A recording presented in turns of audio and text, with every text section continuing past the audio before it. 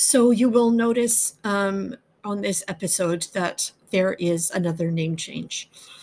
And this is a reflection of the evolution of my journey in terms of getting clarity, getting really, really clear on what it is that I am here to do and what the stories are that I want to tell and the conversations that I want to be part of.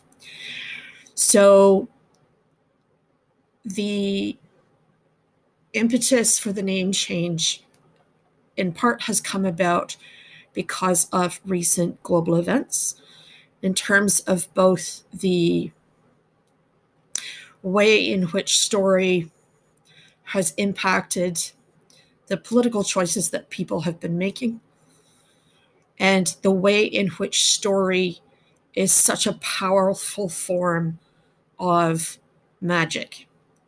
And I use that word deliberately because it is a power.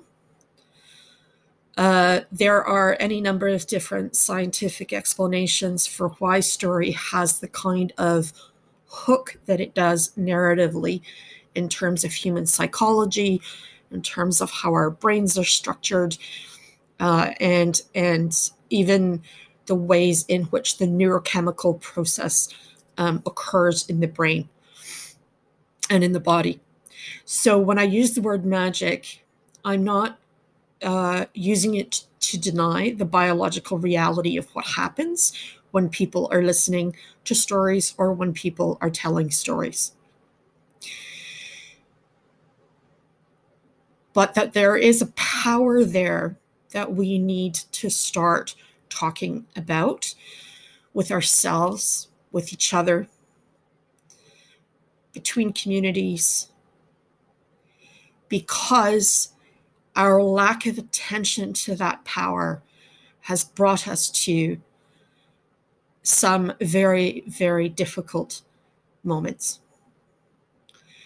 The phenomenon of QAnon and the degree to which people have been lured in through narrative techniques and through gaming techniques to participate in a wholly constructed and deliberately triggered narrative brought about the first U.S. insurrection since the Civil War. It brought about the first storming of the U.S. Capitol. We need to understand story. We need to understand human response to story. We need to understand that at a personal level, and we need to understand it at a global level, and we need to understand it on a transpersonal level. Because there are ways in which our stories impact the world far beyond humanity. And those stories need to be deconstructed and taken apart as well. So my hope and my intention for this podcast moving forward is to begin to surface and to begin to explore and to begin to have conversations about human beings as storytellers and what the responsibilities are of the storytellers in our societies and in our communities. We are all storytellers.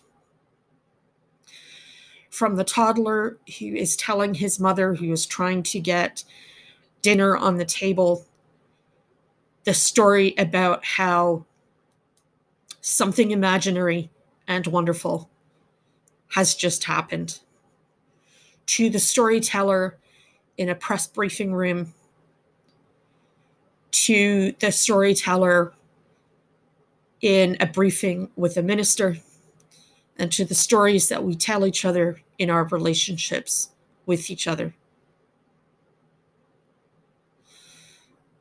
We need to come to grips with the ways in which story, like any power, can be used to harm or can be used to heal.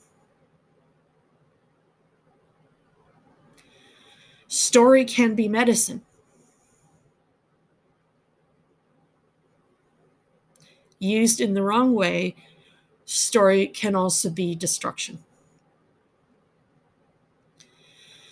So in the coming days, I will be putting together a series of introductory short podcasts that will lead up to a launch at the beginning of February of a series of conversations on what our responsibilities are to ourselves and to each other as the storytelling animal on this earth.